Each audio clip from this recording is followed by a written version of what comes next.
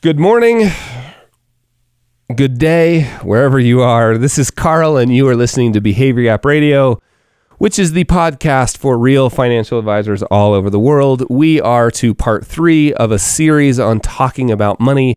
You may want to go back and listen to the introduction, part 1 and part 2. Then again, you may not. So part 3, I just want to talk now about I want to start introducing some of the things I've noticed in terms of how to have good, healthy conversations around money.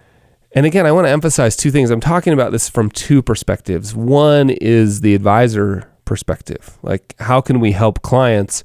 How can we set up situations where they're comfortable and they feel okay having conversations about money? And the other perspective is as a human being, right? Like as a human myself, I really struggle with this. And so while I don't struggle at all with helping people do it, I struggle myself with having healthy conversations around money. And so take this both, I think, one of the most important things we can do as real advisors is be working on this ourselves. And the stuff that we learn provides an awesome feedback loop for the work we do with clients. And the things we learn working with clients provides an awesome feedback loop for the work that we're doing personally.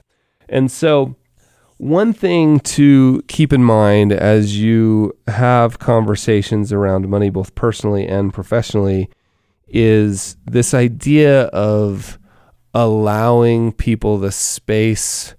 I don't know how else to put it, allowing people the space to be wrong, right? Like, remember, often when we are helping clients, they came to us because they want to do something different, right? I mean, they came to us, I'm assuming they came to us because there's something broken, right? And they want our help fixing it. And so then when we go to fix it, so I'm just going to use an easy example. Let's say around portfolio design, right? They've got this smorgasbord of investments.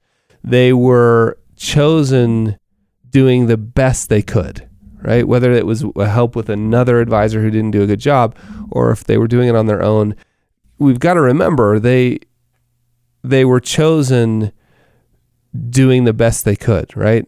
And typically, in fact, almost without exception, our clients are smart, intelligent, successful people.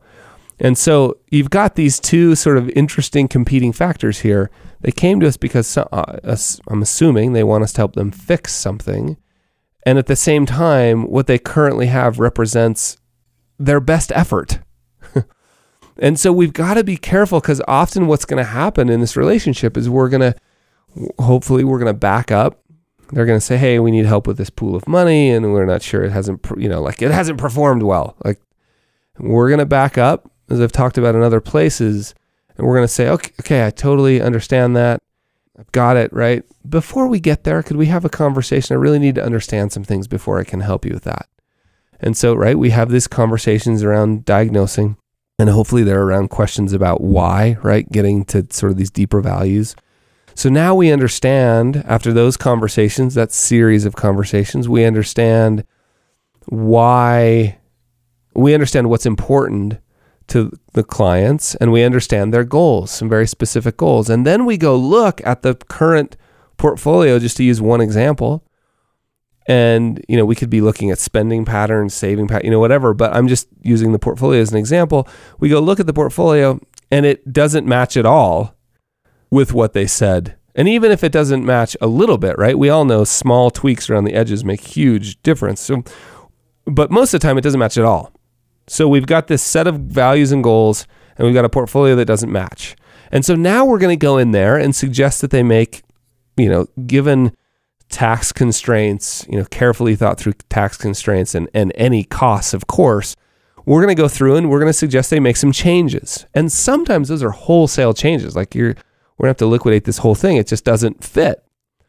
And sometimes those changes involve, grandma's stock that she gifted me, or, that portfolio I inherited, or, one spouse made some real major decisions about how to invest the money, right? Like, do you see what I'm saying here? There's ego and emotion invested in that portfolio, no matter where it comes from, whether it's grandma's stock or, the portfolio that we built together when we were first married, or, whatever it was. Or, how about that one, right? Sometimes it involves huge chunks of stock in the company we work for. And don't tell me there's not emotion invested there, right? So now we're suggesting changes and there's going to be emotion. And so all I'm saying is we've got to remember that, right? Let's be very aware and careful about how we are presenting these changes. Now, I know I'm talking to real financial advisors, so it goes without saying, right, that the changes are necessary. I've had a couple of opportunities or a couple of experiences where clients came and the portfolio was almost perfect, right? And we're like, you know what, now all you need to do is behave correctly and we'll help you with taxes. And of course, we don't need to suggest making changes just for the sake of making changes. That would be wrong, and we're not going to do that. And I think it goes without saying. But most of the time, there's changes that need to be made. And we just need to be aware. We need to make room for that. I'm going to talk in the next episode about how, but right now I just want to make sure you understand that point, because it took me years, and maybe I'm slower than most of you, I'm sure I am, to figure out like, whoa, that's right?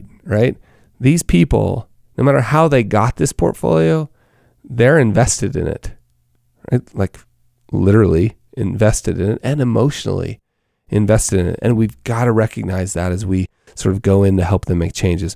In the next episode, I'm going to talk about how. I want to talk about a little conversation that I like to use called the overnight test to help deal with that.